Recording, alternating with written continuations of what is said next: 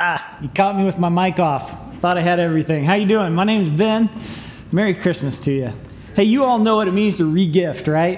Have you ever been given a gift and you open it up and what comes out of your mouth is, thank you, but what's in your head is, what in the world were you thinking? Like, why would you think I wanted something like this? And so maybe you shuffle around in the box and you're looking and there's no receipt, there's no tags, there's no way to take this thing back. And if you're like me, maybe the thoughts start to come in of like, why wouldn't you just give me the $20, right? You spent good money on this piece of garbage.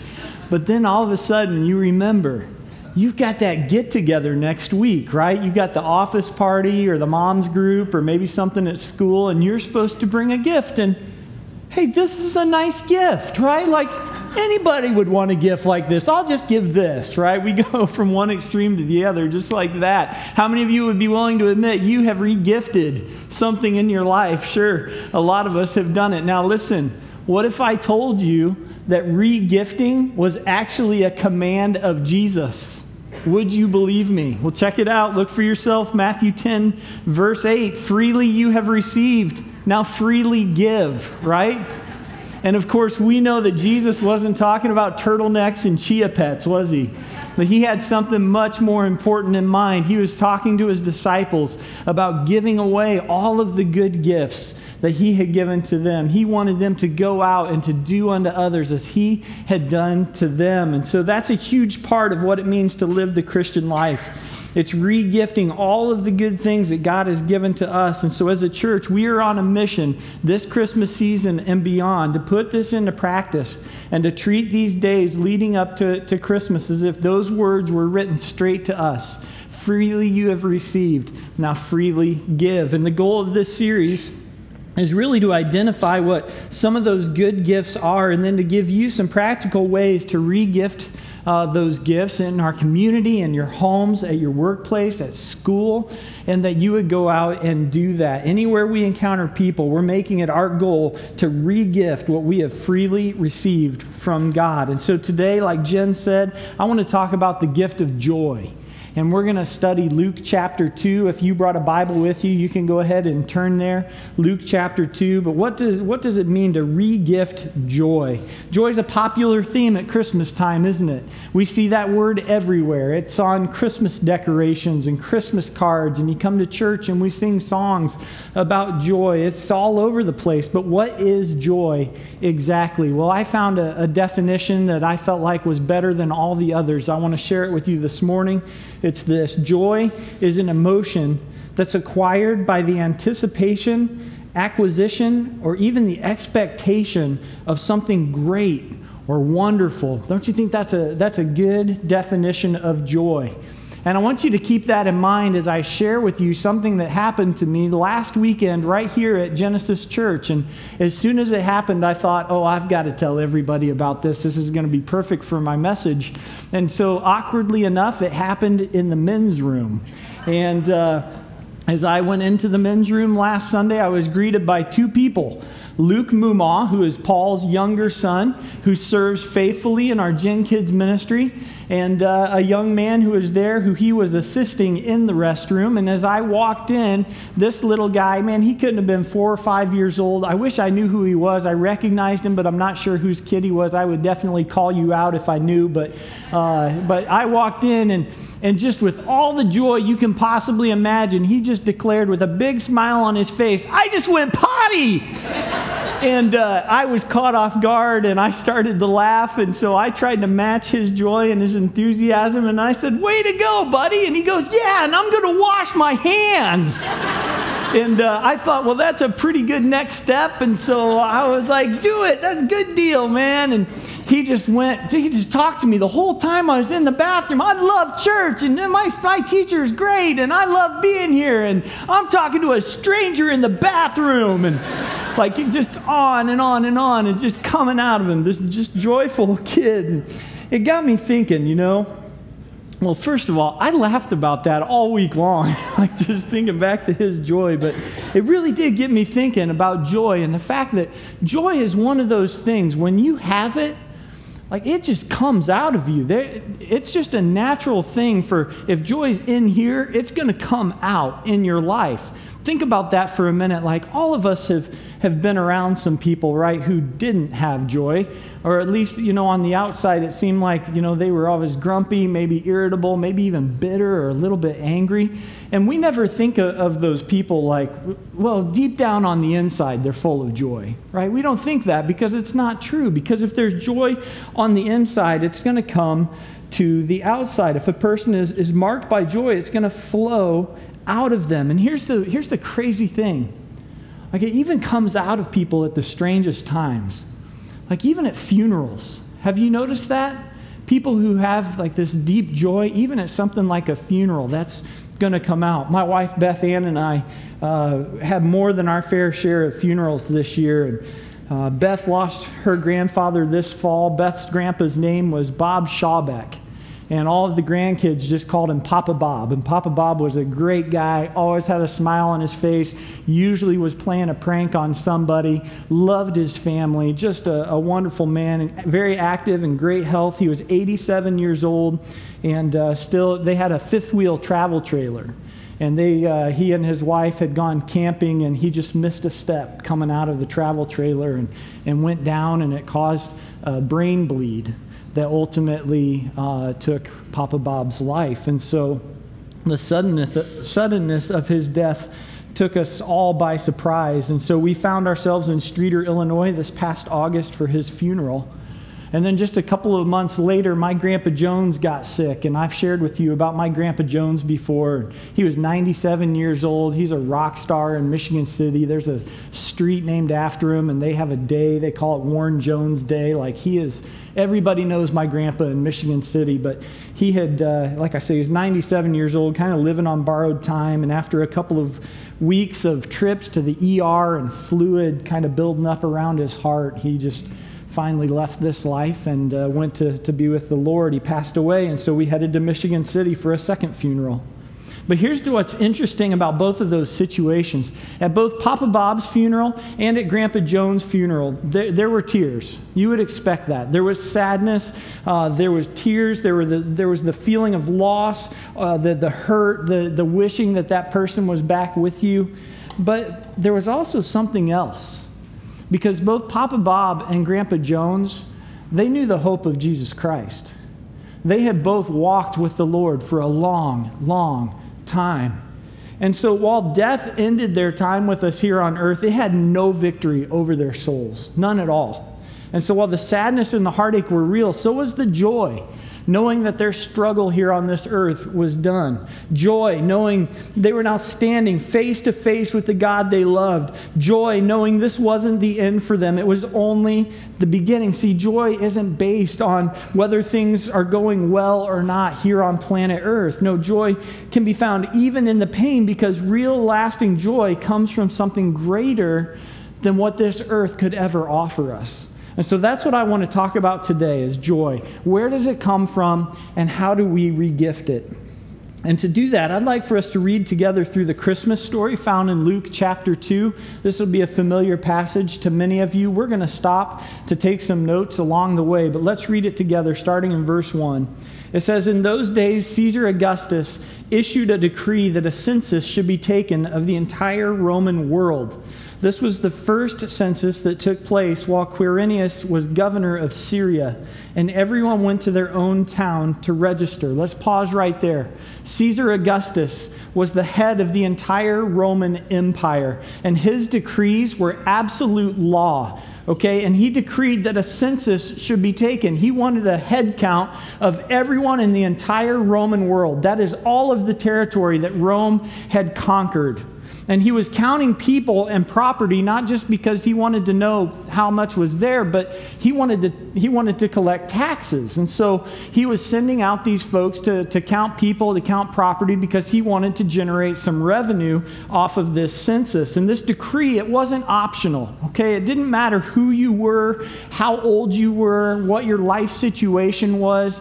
You had to respond to this decree for the census to be taken, and you had to participate by going going to your hometown to be counted. And we might think, well, what's the big deal with that, right? Like, we all have to pay taxes. It's still something we do today. You got to go to your hometown, big deal. You see mom and dad, it's Christmas, that's what you do, right? Well, a historian named Lactantius in about 300 AD gave us a good picture of what a Roman census really entailed. I want to share with you a quote from some of his writings. He says this: "The greatest public calamity and general sorrow was the census imposed on the provinces and cities. The census takers appeared everywhere and produced tumult everywhere they went. The fields were measured clod by clod. Every grapevine and fruit tree counted. Every head of livestock of every kind was listed. The exact number of people noted. And in the autonomous cities, the urban and the rural population were herded together until the marketplaces were filled with the collected families. All came with their whole band of children and slaves. And everywhere was heard the screaming of those who were being interrogated with torture and beatings. Sons were forced to testify against their fathers, the trustiest slaves driven to bear witness against their masters, and wives against their husbands. And when all other means had been exhausted, the victims were tortured until they gave evidence against themselves. And when pain had at last conquered, taxable property that did not exist was registered." Okay, do you see what was happening here? This was all geared towards Caesar Augustus drawing taxes off of things that didn't even exist, people who didn't exist, property that didn't exist. But they would get people to admit to this through beatings and through torture. That's what the census meant that we read about in Luke chapter 2. It was cruel, it was corrupt, it was an unfair process, all focused on benefiting the Roman Empire. And this is just a small glimpse of the world that Jesus Christ would be born into. Now in verse 4 we read this: "So Joseph also went up from the town of Nazareth in Galilee to Judea, to Bethlehem, the town of David, because he belonged to the house and the line of David. He went there to register with Mary, who was pledged to be married to him and was expecting a child." Now the text tells us that they went up, and we've talked about this before, that in the New Testament, when you read that they went up, they weren't traveling north. That is telling us about elevation. And as we look at a map of Israel, we see that Nazareth is in the north and Bethlehem is in the south. But as they went from north to south, they were traveling up in elevation. It was a nearly 100-mile journey uphill. And it normally would have taken somewhere between 5 and 10 days to make that trek on foot. But we have to remember, Joseph is traveling with a pregnant Mary. And so that certainly figured into the difficult nature of their journey. But they made it nonetheless. Mary and Joseph come into Bethlehem. And then verse 6 tells us that while they were there, the time came for the baby to be born. Now pause right there.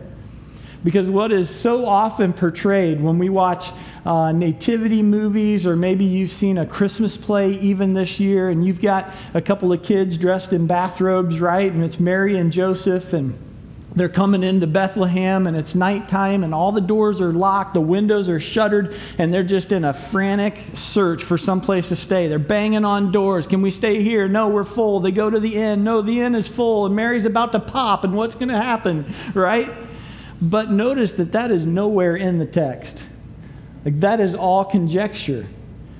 All the text tells us is that while they were there, the time came. Were they there for 10 minutes? Were they there for 2 weeks? Were they there for a month? We don't know. All we know is that while they were there, the time came for the baby to be born. In verse 7, "And she gave birth to her firstborn son. She wrapped him in cloths and placed him in a manger because there was no guest room available for them." And so here they are, Mary and Joseph, proud new parents. They have a brand new baby boy, and they laid him in a manger.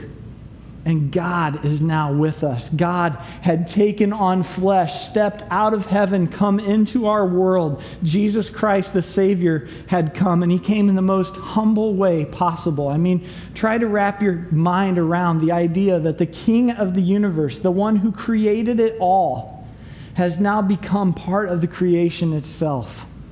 And it makes me think of that passage that I've spoken so many times, that that Jesus Christ, being in very nature God, did not consider equality with God something to be used to his advantage, but what? He made himself nothing. Made himself nothing. Incredible, as he lays there in the manger, helpless as a little baby.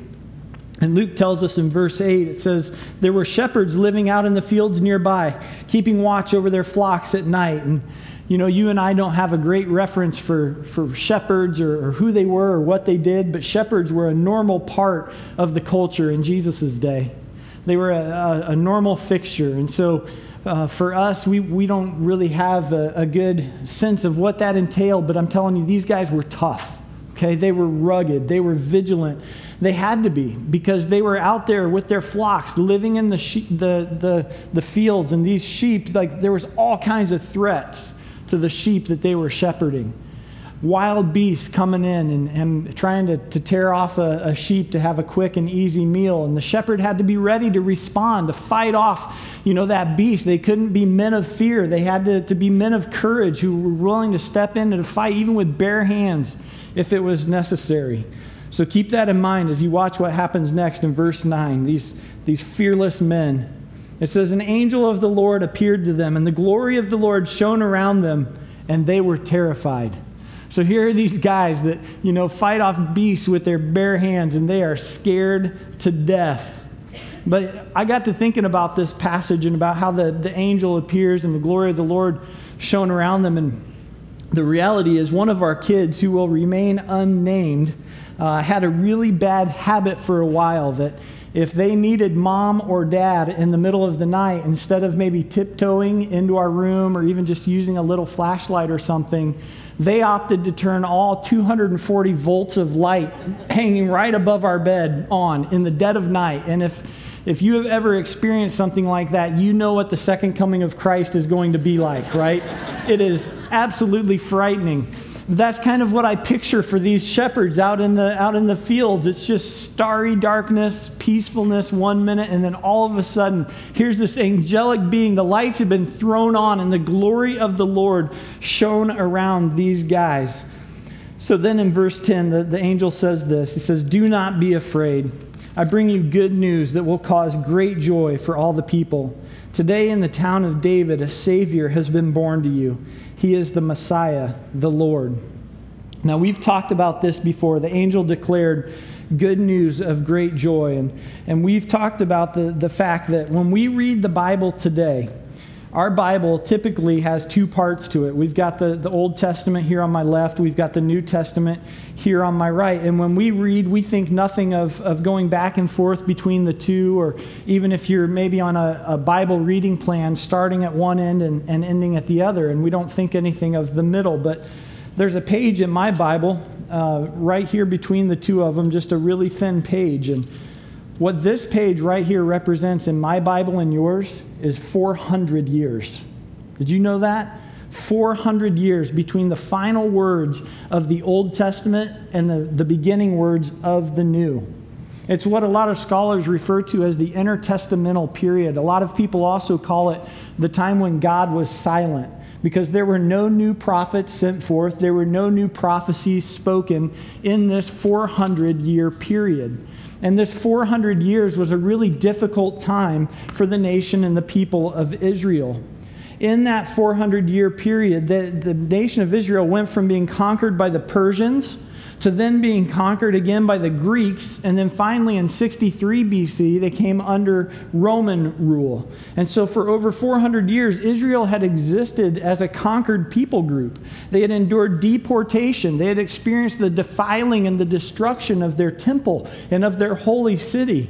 And even as the events of Luke 2 were unfolding, the Jews were still under that heavy thumb of the Roman Empire. And so throughout all of this, don't you think they must have been wondering, like, where is God? Where is this promised Messiah that we read about in the Old Testament? When is this going to happen? Is it even true? At what point, if that was you, at what point would you decide, like, this is never going to happen? Like, this is ridiculous. 400 years had passed. At what point would you throw in the towel? But now in Luke chapter 2, God has broken his 400 years of silence. And now all of a sudden, here is this angel speaking to these shepherds about good news of great joy. God is once again speaking to his people through this angel after all of those years of silence. And his plan for the salvation of the world has begun to unfold. You know, it's so important to note what Paul writes in Galatians chapter 4, that when the set time had fully come, don't rush past that. When the set time had fully come, God sent his Son, born of a woman, born under the law, to redeem those under the law, that we might receive adoption to sonship. You see, when Paul says that the time had fully come, it points to the fact that God wasn't early and he wasn't late. He was right on time. He was exactly in the moment when he intended for this to happen. And in verse 12, the angel said to the shepherds, "This will be a sign to you. You'll find a baby wrapped in cloths and lying in a manger." And suddenly a great company of the heavenly host appeared with the angel, praising God and saying, "Glory to God in the highest heaven, and on earth peace to those on whom his favor rests." The Savior had come. The Messiah had finally come. And his peace would make all the difference in a world that was searching for joy. This was the good news and the cause of great joy. And I want to suggest to you today that 2,000 years later, absolutely nothing has changed. If you're taking notes this morning, write this down. Lasting joy is still only found in Jesus. Lasting joy is only found in Jesus because here's the deal. Jesus wasn't only born, but he grew up. And Hebrews tells us that though he was tempted in every way, he lived a perfect, sinless life. And his life, within his life, he fulfilled all of the prophecies of the Old Testament about the coming Messiah. Prophecies like Micah 5:2 that foretold that the Savior would be born in Bethlehem, and Isaiah 7:4 that told of the Messiah being born of a virgin, and Isaiah 53 that tells of a suffering servant who would be pierced for our transgressions and crushed for our iniquities, and that the punishment that we deserved would be put upon him, and that by his wounds we would be healed. Those words were spoken of Jesus Christ 600 years before he came on the scene. But that's exactly what happened for you and me through the death of Jesus on the cross. His sinless life made him the perfect, spotless sacrifice for your sins and for mine.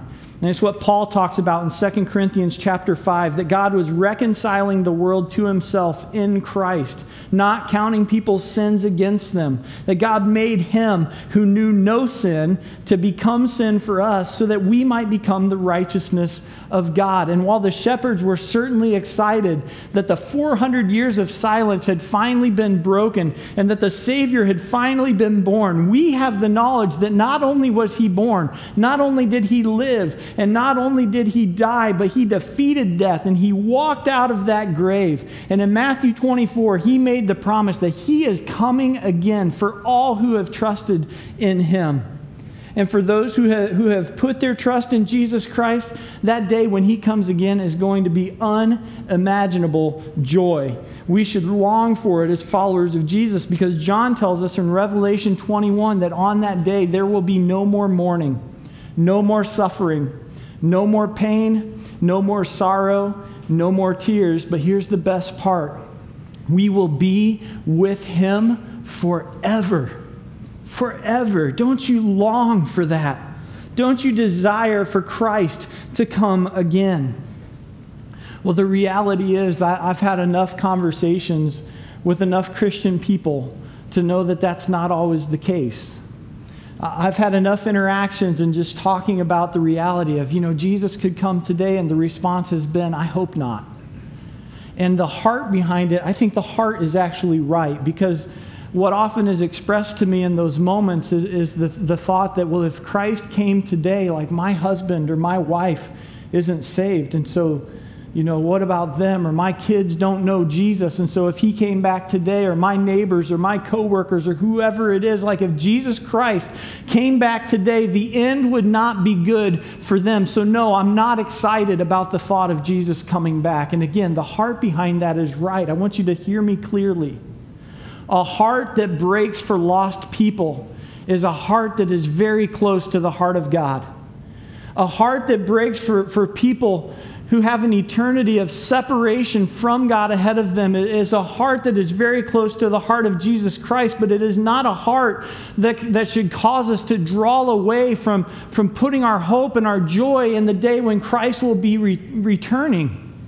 Instead, it should motivate us to work harder at making disciples, at being intentional at every opportunity that's put in front of us to re-gift the joy that's inside of us. It should cause us to pray more diligently, to live missionally, to use every opportunity relationally, to use them intentionally, to spread the good news of Jesus Christ to those who are lost. But no, folks, there's nothing in the New Testament that suggests that any of the early church fathers, the disciples, the apostles, that any of them had this thought of, well, I just hope Jesus doesn't come today. No, it was eager expectation. It was, come, Lord Jesus. And in the midst of that, until you do, we're going to be faithful. We're going to work hard. We're going to bear much fruit. But come, Lord Jesus, because we're ready when you are.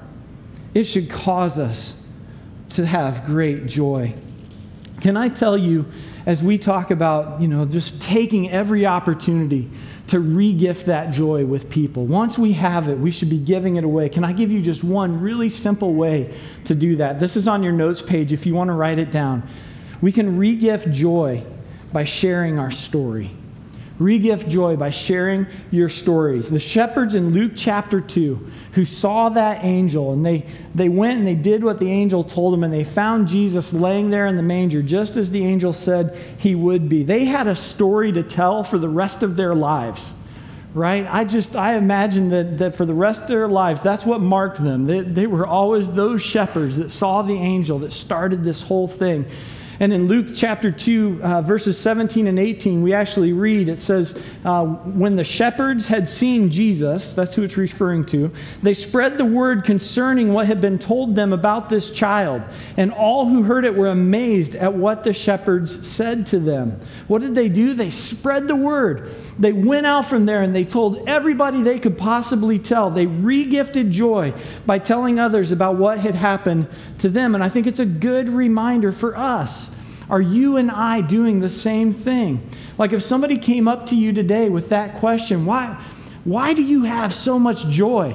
How can you be so joyful in a moment like this? If someone were to ask you that question, would you be ready to give them the reason for that joy?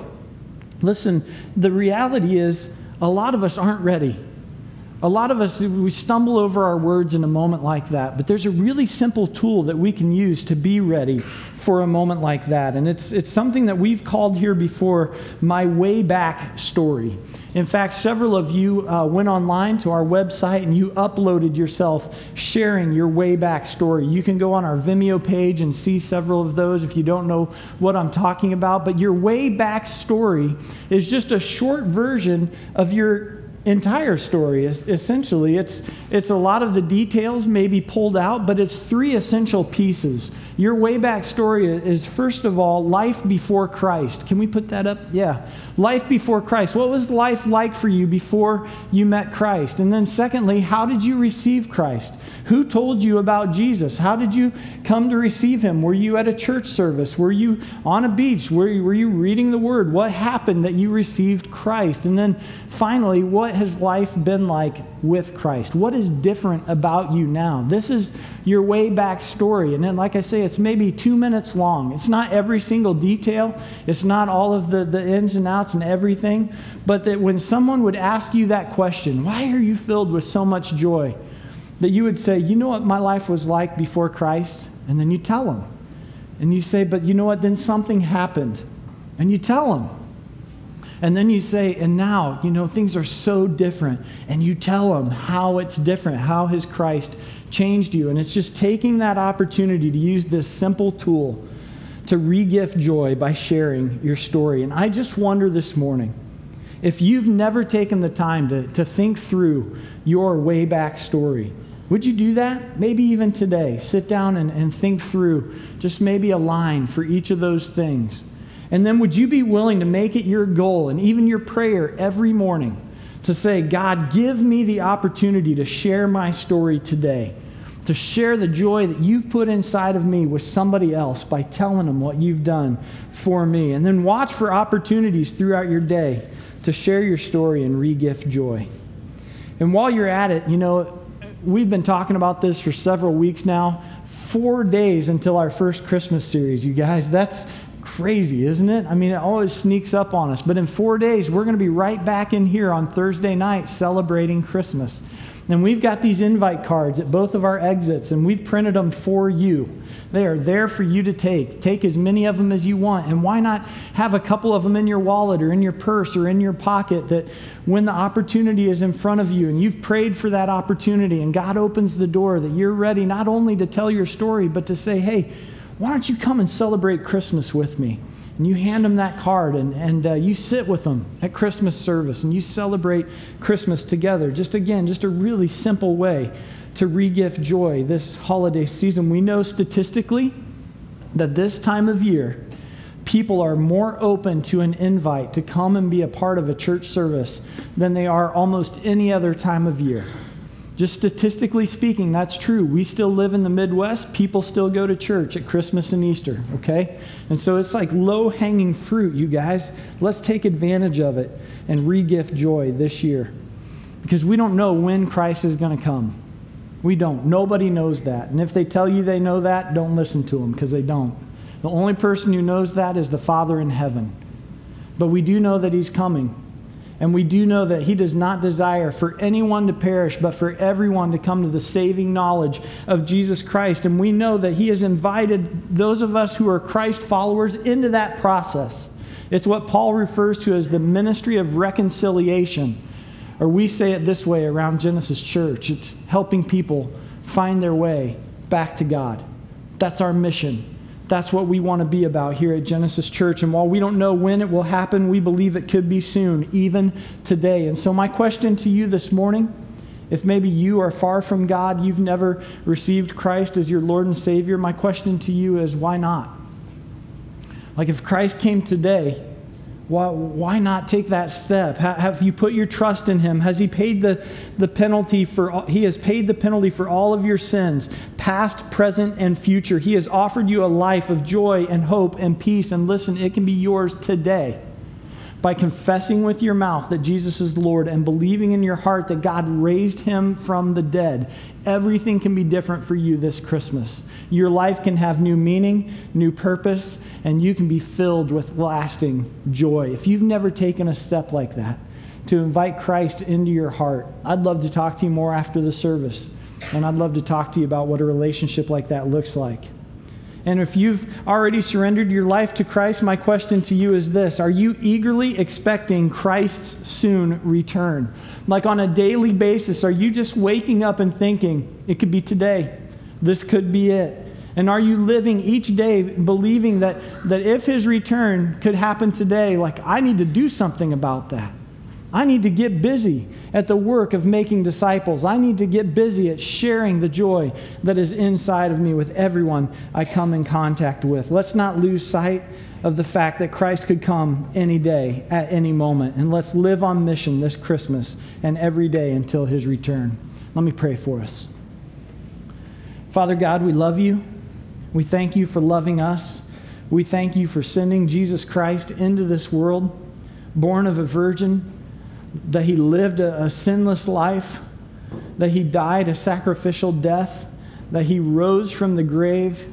Father, giving us hope that there is more beyond death, and that he promised that he is coming again for those who have received him and received the free gift of his salvation. Father, if there are those in the room today who have not yet received that free gift, I pray that you would draw their hearts, you would give them boldness to stand against what this world tells us is nonsense, Father. Your word tells us that the message of the cross is foolishness to those who are perishing, but to those who are being saved, it is the power of God. And I pray that some in the room today would experience that power in a new and real way. And Father, for those of us who maybe have been following after you for a long time, I think one of the tricks of the enemy, one of the things that he loves to do, is just to simply distract us, make us think this is still way off in the future. This is never going to happen. And Father, we just confess that sometimes we believe it. But we recenter today on your word. We recenter on the fact that Christ could come at any moment. No one knows the day or the time or the hour except for you. But we want to be ready, and we want you to find us faithful and fruitful when you come.